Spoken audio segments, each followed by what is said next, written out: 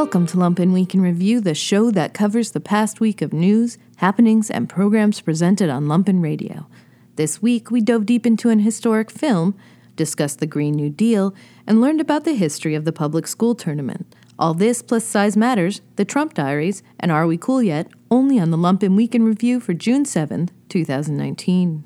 I-94 spoke with Kip Stratton, the author of The Wild Bunch, a new book examining Sam Peckinpah's famous film. Stratton discussed the technical achievements behind this masterwork, Peckinpah's attempt to bring Mexican cinema to America, and why the movie changed how we see the Western genre. This clip contains an excerpt from Stratton's work, read by Shanna Van Bolt. I-94, Lumpen's Books and Literature Show, airs every Sunday at 11 a.m. Today, we are joined by the author of The Wild Bunch. It is a new book out from Bloomsbury. W.K. Stratton, he goes by Kip. Kip, thanks so much for joining us today. Oh, well, thanks so much for having me. We really, really appreciate it. So this is a new book. It is a nonfiction book. It is about the making of the film The Wild Bunch, if you're not familiar with that film. It's coming up on, is it 50 years old? It's been out for quite a while. 60 years, right? 60 years. No, 50 years old this month. 50 years old this month, wow. In June 1969. Wow. Okay. So it's aging up there with us. It's getting up there. Sam Peckinpah, the director. It's a well-known Western film, and obviously you've devoted a lot of work and other nonfiction stories to sports. You had a career at Sports Illustrated, if I remember. Is that correct, Kip? Well, I was a freelancer, but yes, I did. That was my first magazine work. Was doing some pieces for Sports Illustrated. Okay, that was back in the 80s and 90s, wasn't it? Back in the 80s into the early 90s, yes. Okay, yeah, because I worked over at Inside Sports. I remember your byline over there. So, so I was one of the hated ones, I guess. Well, we didn't hate you. We envied you. Trust me. If you saw the offices of Inside Sports here in Evanston, Illinois, you would have known that we had a lot to be envious about. But moving on from that, you've had a long career writing nonfiction, and particularly about action, looking at your biography here. But what attracted you, other than your obvious love for the film, what attracted you to this story in particular to write this book about it? Well, there had been, I think, something like 36 books published about Sam Peckinpah before I started this project. And, I was very much taken by his art and his filmmaking. And I just had a gut feeling that sometimes you get when you've been in journalism and so forth, that there was still a story to be told about Sam Peckinpah and his work that hadn't been told. So I was just kicking this around thinking, what could that be? And then it suddenly occurred to me that we were coming up on the 50th anniversary of what I believe, and I think most people would agree with me, is his greatest film, The Wild Bunch. And it was a monumentally important film on a number of levels, not the least of which the changes it caused in making American films. Everything changed after The Wild Bunch. So I started poking around, and I realized the story of the making of it hadn't been told in full, particularly the contributions of the initial screenwriter, Waylon Green, who did very important work in creating this story. And then I realized that most of the Mexicans and Mexican Americans who had worked on this film and made major contributions to it had never been interviewed by anyone about this movie.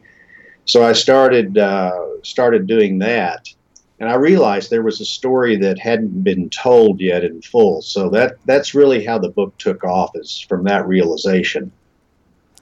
You talk about some parallels to Vietnam and people that are kind of stuck in the past with the theme of the movie. Obviously, these guys were, times were changing, and I couldn't help but think as I was reading the book, there's a lot of parallels not only to Vietnam, but what we're going through in America right now. Oh, I totally agree. It was filmed in 1968. Now that was a year when the Vietnam War and America's involvement was really kind of at a climax. That was the year of major political assassinations, Martin Luther King, Robert Kennedy. It was the year of the riots in Chicago around the Democratic National Convention. Plus, worldwide, it was the year of the student uprisings in in Paris, and that was the year that the Soviets invaded Czechoslovakia to put down a freedom movement there. And it was also a year when in Mexico, which was hosting the Olympics, the president of Mexico didn't want Mexico to be embarrassed by political dissent during the Olympics. So there were about 200 people who simply disappeared from the country and have never been heard of since. A political activist. That happened just in Mexico. So 1968 was really a year of significant turmoil. And the author Joan Didion went back to a William Butler Yeats poem and picked out the line, "The sinner cannot hold," and this beast slouching toward Bethlehem. It kind of seemed that way in America at the time. 1969 wasn't much better. We had Altamont, we had the Manson killings and that sort of thing. So it was really a very violent time in America history, and one in which the old order didn't seem like it was going to last. And certainly, as you say, here we are in the late 20-teens, and it has kind of a similar feel to it as well. It seems like maybe the center can't hold here right now. So I think you're absolutely right in that observation that we can look at what went on in the Wild Bunch and see some kind of allegorical things that affect our times right now. Yeah, that's an interesting point. I do want to go back to the situation in Mexico, but to expand on that point, it's interesting. We have a real issue in America right now with mass killings. Obviously, another in Virginia Beach this weekend as we tape this show. During the 1960s, as most people are aware, the Vietnam War was going on, and the body counts in that were tremendous. Not necessarily unprecedented, but certainly the first televised war where these body counts were being distributed nationwide to a very shocked America. We, of course, are in a situation of perpetual war. We've been at war in the Middle East for a long time without people necessarily fully realizing the depths of our involvement. Jeremy, of course, is a former Army gunner. He served it was the first Gulf War effort, if I'm correct. The parallels are very interesting, and I wonder, and the reason I'm kind of elucidating on this is because I'm wondering if in today's age, a story such as The Wild Bunch could be shot. We are in a golden age of television. I would say we're not so much in a golden age of cinema. And this seems like such an iconoclastic film subverting a genre at the time that I'm not necessarily sure a major studio would take a chance on it. Well, actually, Warner Brothers is doing a remake of The Wild Bunch. Oh, no. And are you ready for this? Mel Gibson is directing, writing, and starring in it. Oh, no. It should go into production next year.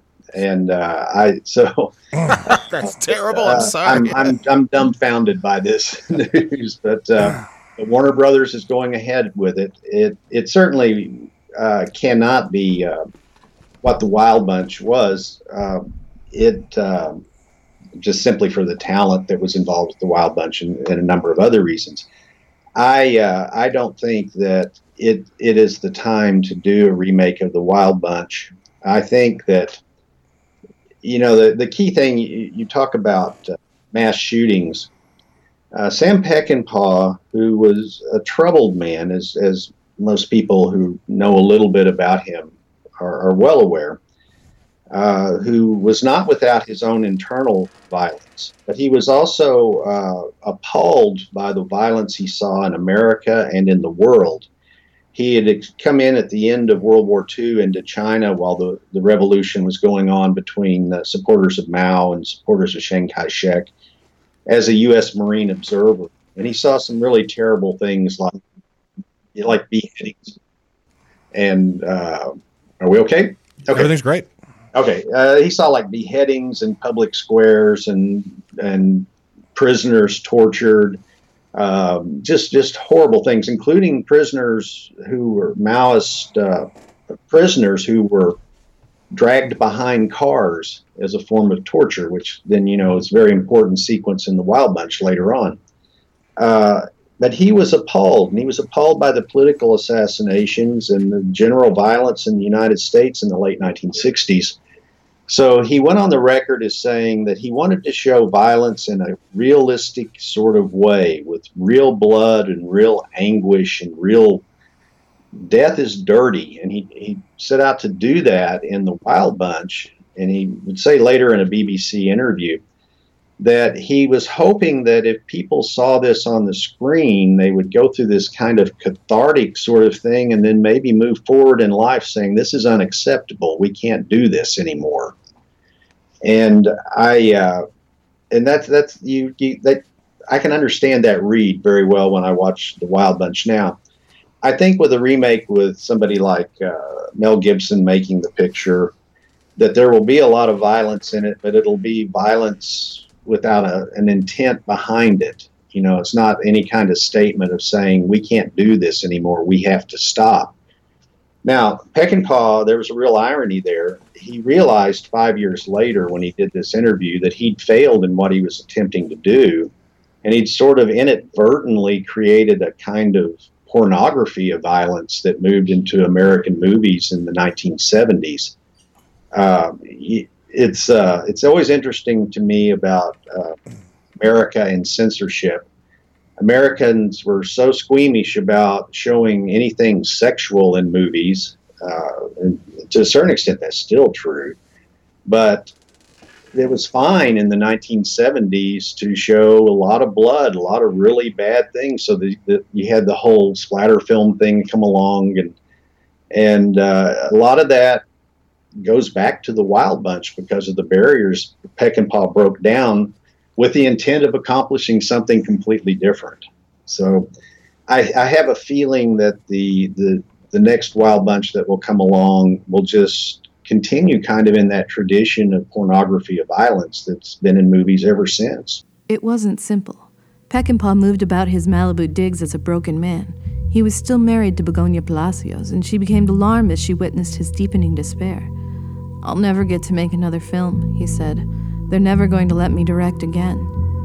Neither Bego nor Sam could know that events were occurring in New York, Burbank, and elsewhere that would prove Peckinpah wrong.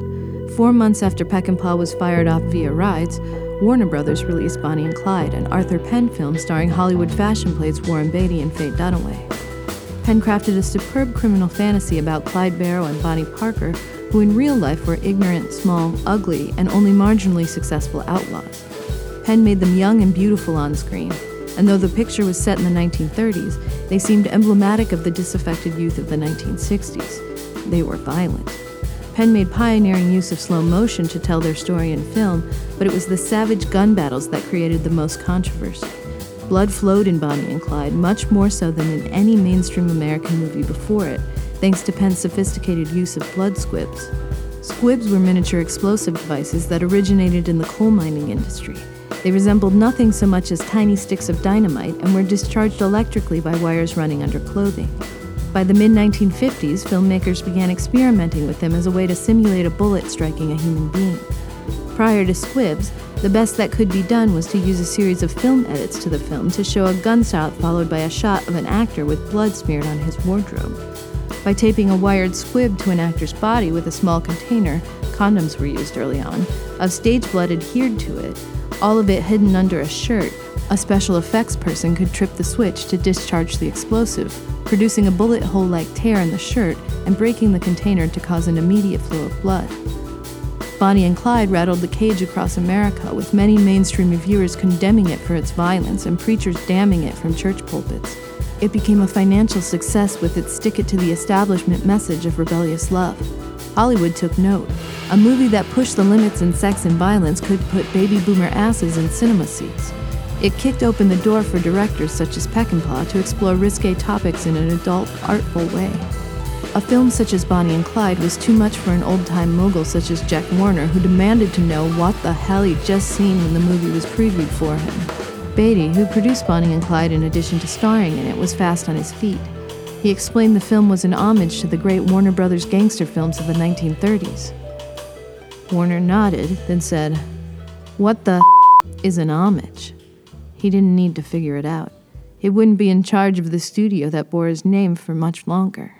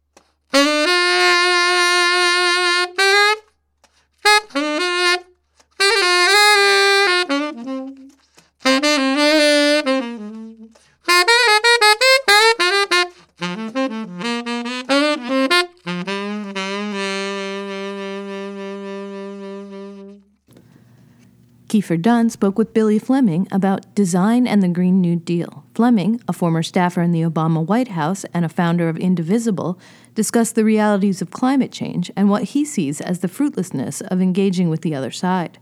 Buildings on Air with Kiefer Dunn airs the first Saturday of the month at 2 p.m. Well, without further ado, we have Billy on the line. Billy, how's it going? Good. Thanks for having me on. Yeah, I really appreciate it. I'll give you the introduction. Billy, you are the Ian L. McHarg Center for Urbanism and Ecology Director, and you recently wrote an article in Places Journal called "Designing a Green New Deal." It's Design and the Green New Deal. Which was totally fantastic. I mean, I think that this I read it and I was like, I got to get this guy on the show because what I really appreciated about the piece was how you kind of start by talking about the kind of gap between our agency and position as designers and the kind of various design disciplines, sense of disciplinary self-importance. Those things are sort of very, very far apart, but you hear a lot of designers tell it they're not at all. And I really think that kind of addressing the kind of structural issues is absolutely vital. So it was really, really cool to see that kind of conversation being put front and center. I always tell my guests in advance of the show, I always start off with like a big unfair question, and then we take the conversation from there. And this is a big and simple question. There's lots of talk about the Green New Deal in the media, but maybe a lot of folks are not entirely familiar with like what it actually is. So give us what is the Green New Deal? What is the actual kind of status of this? I mean, it's out there in the zeitgeist, but how is it maybe beginning to meet the ground, or how are folks thinking about it? Who are the players? That's the big unfair question. Yeah, I mean, I don't know that that's unfair. I think that's the question everybody kind of gets at first with the Green New Deal, because it is relatively new for a lot of people, and I don't know that the information about it is as widespread as we would all like it to be. And, I think the Green New Deal, is leaning really heavily, obviously, on its precedent, the New Deal, which I think tells us a lot about kind of where the Green New Deal is right now. It's not a one-off piece of legislation that we're sort of waiting for, the stars to align in Congress and the White House pass. The New Deal itself sort of describes an improvisational, experimental period of policymaking in the 1930s and 40s under, Franklin Delano Roosevelt. And it was really one of the first times that government sort of took a leading role as sort of an experimenter, right? So it was both funding and doing the work of policy innovation.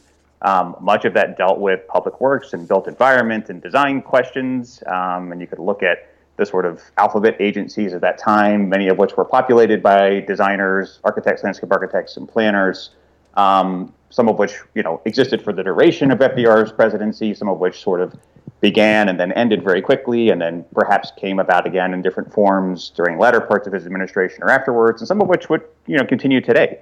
The TVA is a legacy of FDR that we still are sort of dealing with in different ways today.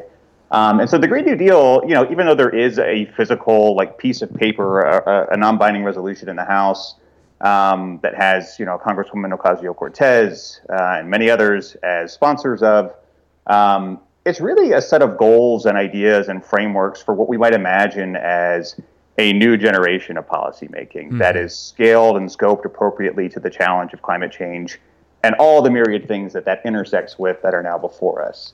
So you could imagine this non-binding resolution as sort of a statement of goals and ambitions that we might imagine as animating the next 10, 12, 14, 20 years of policymaking. And if you think about, one of the things I think about a lot these days is partially because we're coming up on the 50th anniversary of Ian McHarg's book, Design with Nature, and one of my jobs, because I run a center that bears his name, is to do a lot of the sort of commemorating around that anniversary. But I think about all the activism and the movement building of the 1960s, of which McHarg's book was, very firmly a part of that milieu. And the huge wave of environmental legislation it unleashed in what's now called the environmental decade of the 70s. Yeah. And we, of course, didn't get everything right in that decade. And we got many things wrong like we did during the New Deal. But it's about, creating space and opening up a window through which big things can happen, and then doing whatever you can to sort of guard against the inevitable backlash to it. So that's a really long answer, I think, to your, whatever you want to call it, your unfair first question.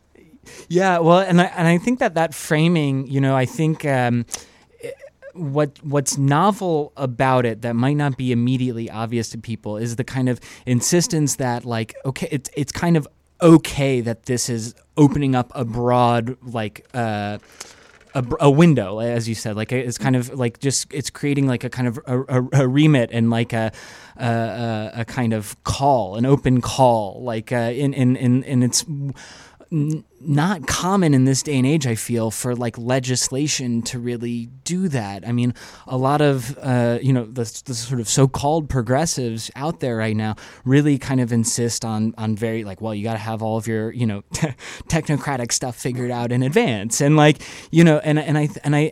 that kind of idea is one of the ways in which actually progressive legislation kind of gets rolled back. So I'm curious if you could, you talk a lot about the kind of technocracy in this piece, and I think it's something that in this show we often cover with a great deal of skepticism as well. So I'm kind of curious if you could kind of talk about that and its relationship to this.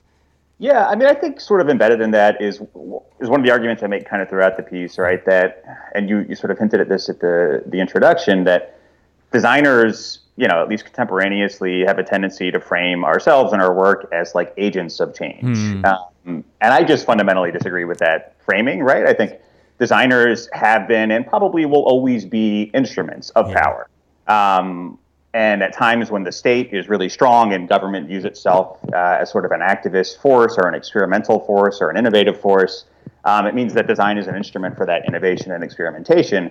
And when government is winnowed down to its corpse, as it has been under neoliberalism, and we've sort of cut as much as we can possibly cut from the public sector and privatized everything we can privatize, then design becomes an instrument of capital in the private sector. And that's where we find ourselves now. And I go back to, I don't know if you read Corey Robin at all, who's a really interesting political theorist. He's done a podcast with Chris Hayes on the connection between Edmund Burke and Donald Trump and the sort of linearity of conservative thought from then to now, that I think a lot about in this writing, and that we've sort of exhausted, the conservative project, partially because conservatives have won everything. There isn't a conservative project now. The project for them is corporate tax cuts. Right. And they can barely do that, right? They needed 50+1 in the Senate to pass that.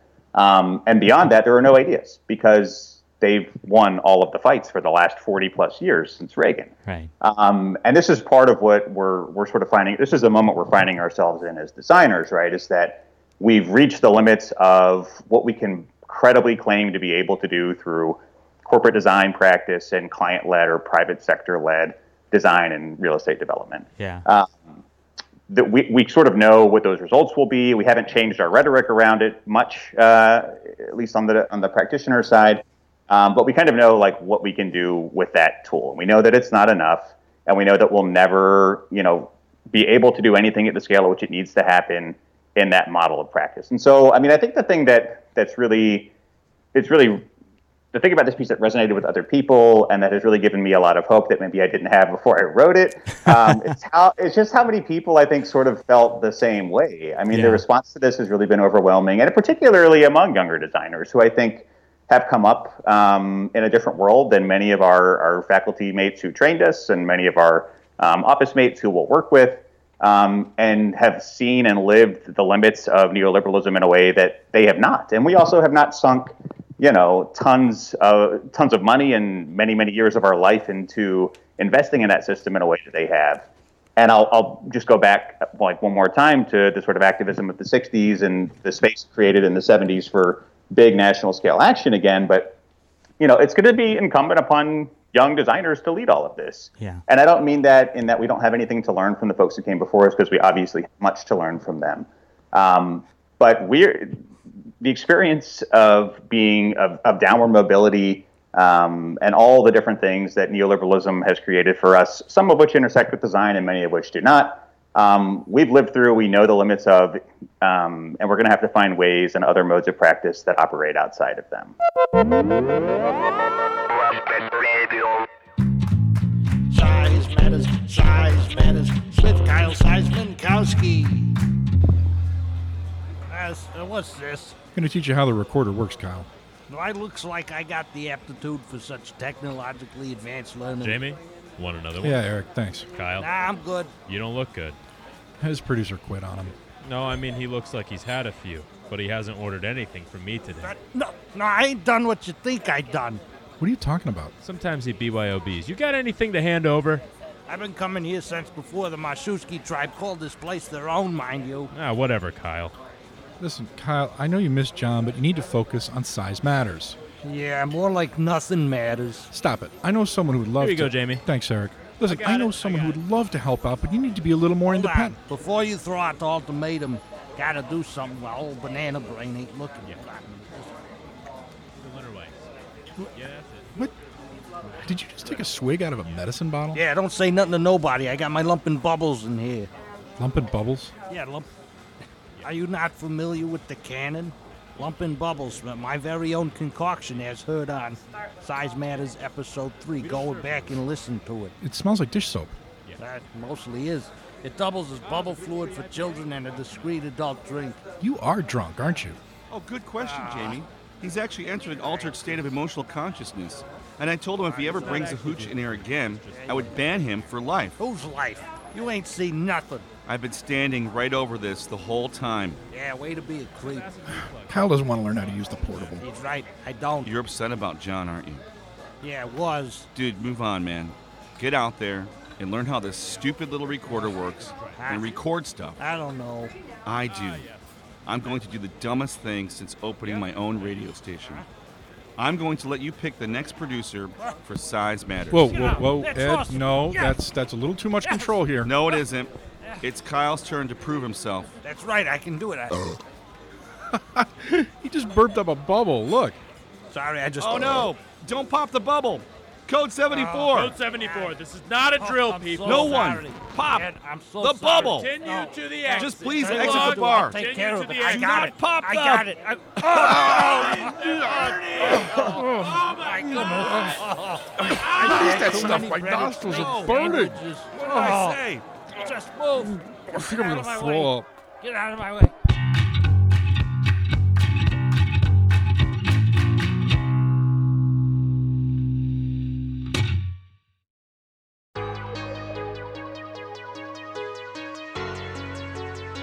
This week on the Trump Diaries, Trump's team apparently committed perjury at the Supreme Court. Trump insults London and calls the Duchess of Sussex nasty.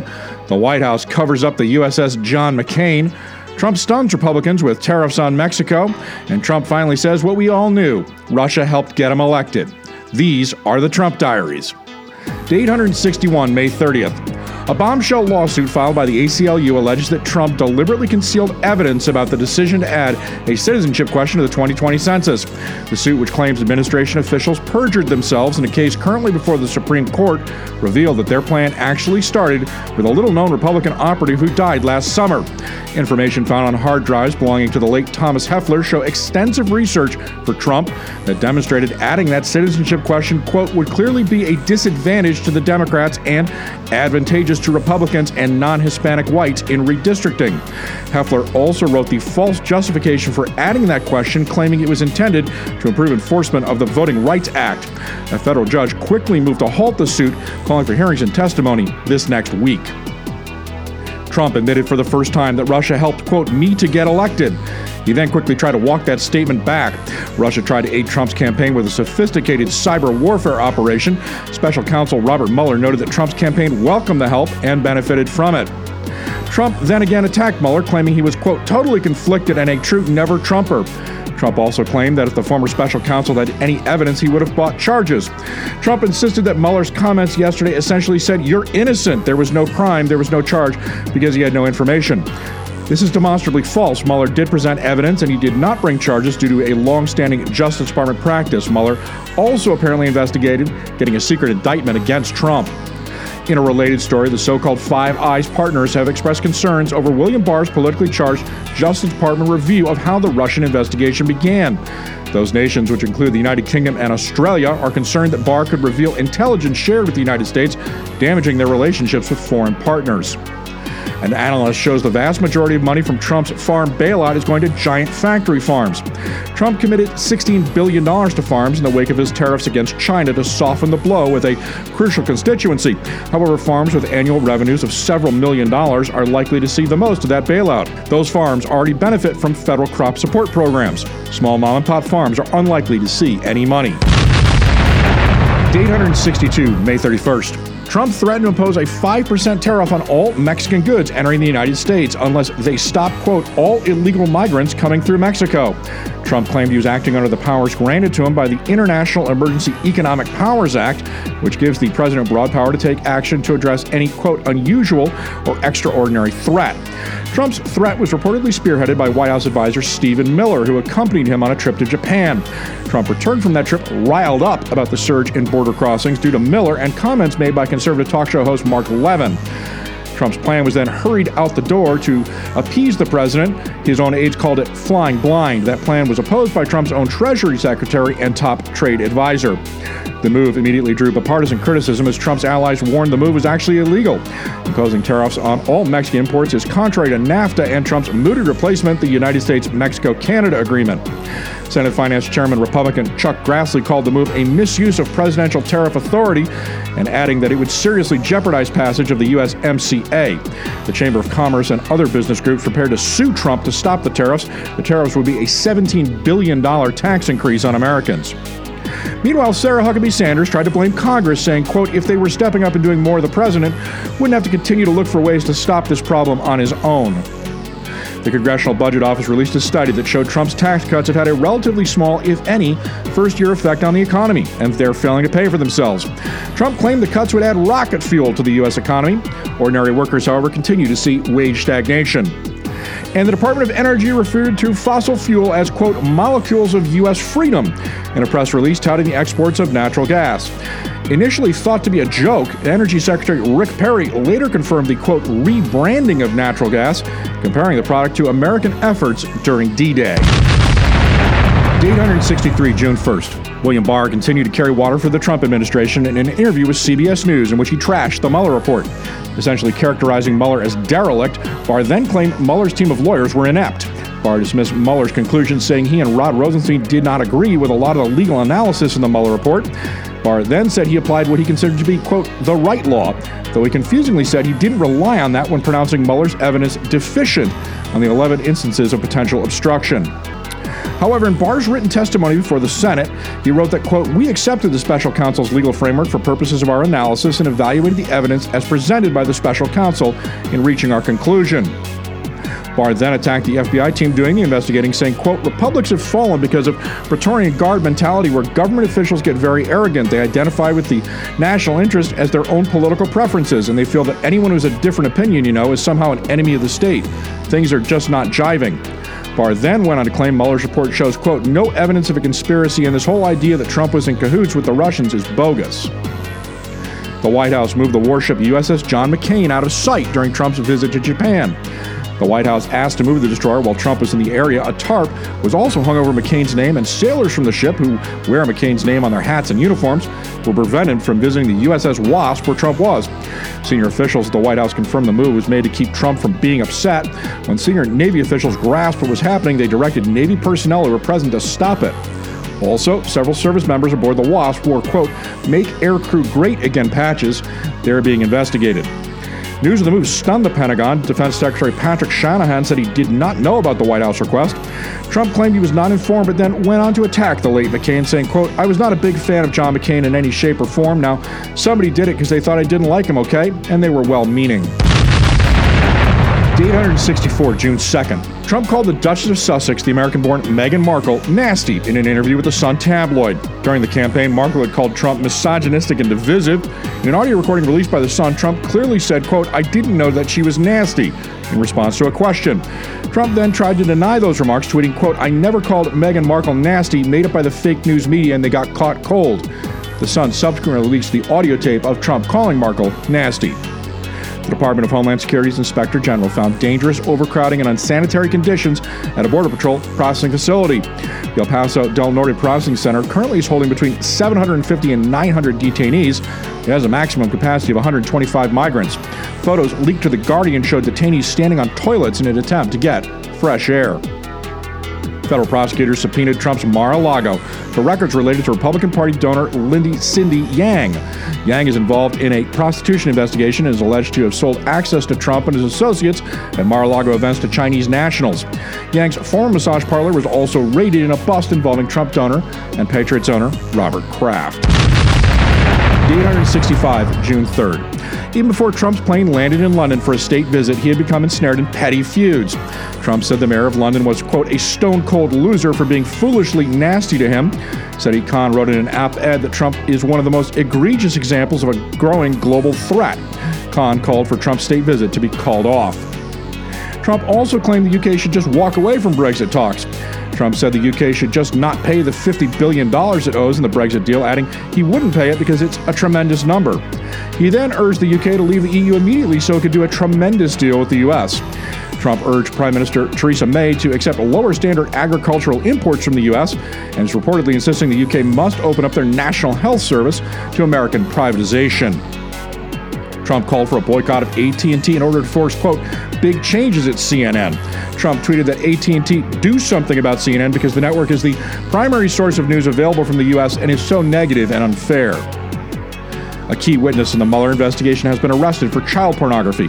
George Nader operated as a liaison between Trump supporters, the Middle East, and Russia, helping to arrange an infamous Seychelles meeting between Erik Prince and a Russian official close to Putin in January of 2017. The New York Times reports that Mitch McConnell's wife, the Transportation Secretary Elaine Chao, has repeatedly used her connections and celebrity status in China to boost the profile of her family's shipping company, Foremost Group. The group, which handles shipping in China, has given McConnell millions of dollars in gifts. And a new State Department policy would require visa applicants to submit information about any social media accounts used in the past 5 years. The State Department defended the move, claiming it was part of enhanced screening. Day 866, June 4th. The owners of a former Trump Panama hotel have accused the Trump Organization of evading taxes. A lawsuit filed in Manhattan claims the Trump family cheated a foreign government and that the Trump Organization made fraudulent and false claims to the Panamanian tax authorities in order to cover up its unlawful activities. The House passed a $19.1 billion disaster aid package that followed Republicans blocking it on 3 separate occasions. The Senate has already passed the bill. Trump is expected to sign it. Paul Manafort has been sent to Rikers Island and will be held in isolation while facing state fraud charges. Manafort is serving a 7.5-year federal prison sentence. He's being held in isolation for his own safety. Trump turned down a request from Jeremy Corbyn to meet. Corbyn is the opposition leader in England. He is also a possible prime minister with a general election looking likely. Trump said he did not know Corbyn, but said he seemed, quote, like somewhat of a negative force. He wanted to meet today or tomorrow, and I decided I would not do that. I really don't like critics as much as I like and respect someone who can get things done. Corbyn joined a protest against Trump's state visit and declined to attend a dinner hosted by the Queen. The White House told former Communications Director Hope Hicks to refuse to turn over documents to House Judiciary Committee in response to a subpoena. Hicks, who is now a private citizen, is one of several former members of Trump's inner circle to be subpoenaed by the House. Hicks, however, defied the White House and made documents available to that committee. And the EPA blamed the media for public's concerns about climate change. EPA head Andrew Wheeler argued the press is, quote, doing a disservice to the public and needs to fix the perception that the environment is getting worse. In fact, the Earth's carbon dioxide levels are at a record high. Ocean levels are rising due to melting ice glaciers. Millions of people worldwide have been affected by extreme weather patterns caused by global warming, and a new report by the Breakthrough National Center for Climate Restoration warns that human civilization could collapse by 2050 if climate change isn't stopped. 867, June 5th. Republican senators warned Trump they're prepared to block his effort to impose tariffs on Mexican imports and that they have the support to override a veto. Earlier in the day, Trump insisted he would slap tariffs on the U.S. biggest trading partner next week, claiming Republican attempts to stop him would be foolish.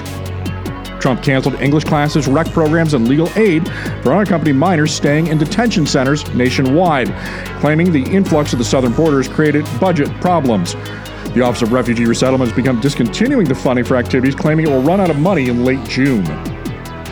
Border Patrol agents are boarding buses and trains across the north with increasing frequency to ask passengers about their citizenship status.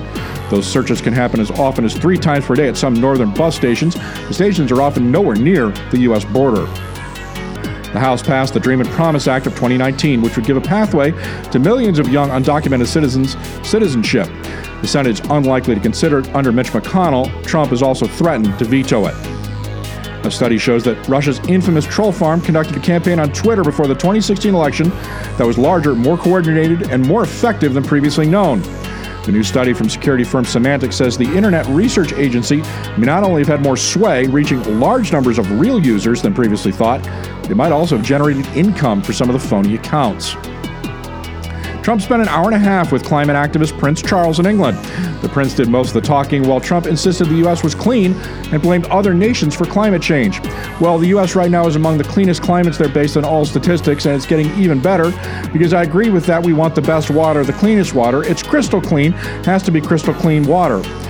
China, India, Russia, many other nations, they have not very good air, not very good water in the sense of pollution. If you go to certain cities, you can't even breathe, and now that the air is going up, they don't do the responsibility. The U.S. has slipped into third place when it comes to the world's most competitive economies.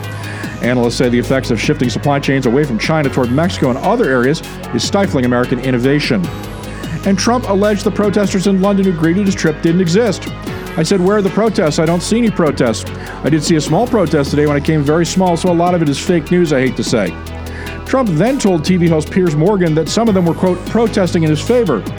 An aide told the BBC they spent a lot of time pulling the wool over Trump's eyes. These are the Trump Diaries.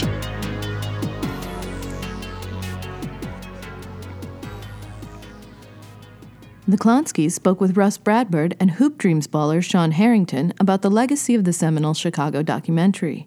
Harrington spoke about his struggle, his work in restorative justice, and how the Chicago Public School Championships really came about. Hitting Left with the Klonsky Brothers airs every Friday at 11 a.m. We're sitting here with Russ Bradford, author, coach, and Sean Harrington, superhero to me, and former Hoop Dreams basketball player. We're a sports city, and I think what other ways that we can use to bring our city together? I mean, just think about the times when our teams win, how it unifies. As segregated as this city is, sports is the one thing that brings this city together. And you're not just about sports. You're about you bring together the sports side, the issue of violence. Yes. You've been doing a lot of work with young people over there at Marshall now, right? Yes. Well, tell us about that. What are you doing? Well, getting. I'm in the process of getting the things worked out for me to get back into the building. I did start, and then I had some complications where I had to step away from the position. But it was a restorative justice coordinator position, which is basically conflict resolution. That I was working when I was back there. Like I said, I'm getting the paperwork and things done now, so I can get back in the building. But basically, conflict resolution and what is that? How did you do it at Marshall? It was basically a duty of one of the deans, and basically, hopefully, get to the kids before conflicts become physical. When they may have a verbal disagreement or somehow, just see if we can get the kids to come to a common ground where they can basically agree to disagree, but hopefully to quell the situation before it comes physical. And a lot of the times you get to the root of the problem, it falls back to something that started on social media. Yeah. Let's take Mike's idea for a second. Say you were sitting up in the 5th floor of City Hall with the mayor. There's been a lot of one of the things we saw like over Memorial Day weekend was this idea of flooding the neighborhoods with police and as a way to prevent violence. But you're sitting up there in the 5th floor and in the mayor's office talking to her about violence in the city and gun violence in particular. What would you advise her as a way of dealing with this problem? That if I had to answer, I would go shout it out on every single corner in the city of Chicago if I had to answer for that. But one thing I do is I still work with our youth, and not that I give up on the adults or the teenager, but a lot of stuff I do work with the youth. Whereas if we can get a good support system and get the kids to know the importance of education, a lot of things I do, even though it revolves around sports, revolves around being a student athlete, because that's what I know. Being a student athlete, using academics to broaden their horizons. I mean, sports was a privilege. Playing sports in college was a privilege, but while pursuing my education is what broadened my horizons. And working in the inner city and with a lot of those kids, knowing the kids whose family really don't have those means for their kids to go to colleges or go out and see things outside their neighborhoods, I can think I would be a help, a hands-on guy in the inner city with the kids to help them see the importance of education. And like I say, how just pursuing the education can broaden your horizons and take you around the world. And one thing that I have found out over the last few years that I didn't know because I was so caught up in being an athlete is you can receive more money in an academic scholarship than you can in an athletic scholarship. So as much as I talk about athletic scholarships, I preach the importance of academics also. And okay, Madam Mayor, I know you're listening, so take that under advisement, please. And Fred mentioned the mayor. I was kind of critical of the mayor for over Memorial Day weekend for what she called flooding the zone, which is kind of a basketball or football term, right? Yeah. And this metaphor I thought wasn't very useful in terms of preventing violence, because I don't believe that big police presence alone in the community is the answer to preventing violence. Police come in kind of after the fact, after the violence has taken place. But then she talked a lot about more holistic kind of approaches, Russ. Involving community organizations. She talked about crimes of poverty and about having to take care of family situation, jobs, things like that as a long-term solution. There are no quick solutions, as I guess Sean was pointing out. It's not like there's a magic weapon. Right. So, Russ, you got some ideas about this? Well, just the idea. I mean, the thing that Sean and I talk about all the time is that sport has always been at the forefront of social change and racial progress in America. If you think of Jackie Robinson desegregated Major League Baseball in the modern era in 1947. The United States military was segregated at that time. Like, we fought Hitler with segregated troops. It's a funny thing to think about. So it was 2 years later that the military, or the greatest voice for peace in American history was Martin Luther King. He came out against the Vietnam War a year after Muhammad Ali did, the best known athlete in the world. And it's happened in gender equity issues and that kind of thing. It's always been, I used to work at Texas Western at the University of Texas, El Paso. And when they won the historic championship in 1966, I was just 7, Fred. Don't look at me, I'm not that old. But when they won the championship in 1966 with the first all-black team to win it, there'd never been a black professor at the school. Yeah. It wasn't until the next year. And so it's always been... That's UTEP now, right? Yeah, UTEP is, and so which has had a long Chicago connection as well. But I like the idea of, for me as a former sports guy, I do think there's a certain power to sports, and it, as much as it possibly can, it levels the playing field. I know the first African American guys I ever really knew were the guys at Von Steuben. They were West Side kids, and I think it never occurred. There was just, I think sports is a great way of sort of diffusing racism.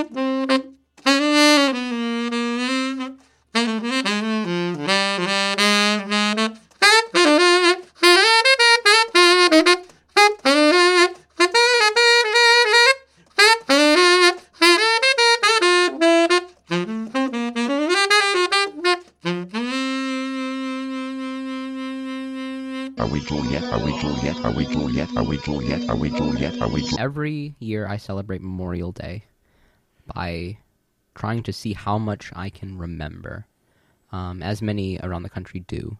And I've been training for it this year. I've been training for several months. I just broke out a brand new memory palace. I just bought this last week, and it's really been helping. I believe that I was able to remember a solid 24 to 25 hours straight. Really? Solid memories. Yes. So my brain, think of how much tape it would take to, if you put it into a recorder, a recorder, how much tape it would take to record a solid 25 hours. Micro cassette or reel to reel? Reel to reel, obviously. Oh, okay, yeah. No, that's good for you. Yeah. I took the opposite sort of approach. I aspired to remember as little as Memorial Day as possible. Okay. Typical Monday for you. Are we Juliet? Are we Juliet? Are we Juliet? Are we Juliet? Are we Juliet? Are we Juliet? Are we Juliet? The Lumpen Week in Review is produced by the staff and volunteers of WLPN LP Chicago, the community radio of the future. The Week in Review is overseen by Jamie Trecker, voiceovers by Shanna Van Volt, additional production by Cole Eisenberg, Julie Wu, Sergio Rodriguez, Neil Gaynor, Lane Gerbig, Alexander Jerry, John Piotrowski, Ari Shellist, and Annie Klein. Live music production by Ari Shellist. The Lumpen theme, background, and interstitial music is by Mike Perkins. The Lumpen Radio Sting is by Dan Jugel. For more information on Lumpen Radio, visit lumpenradio.com.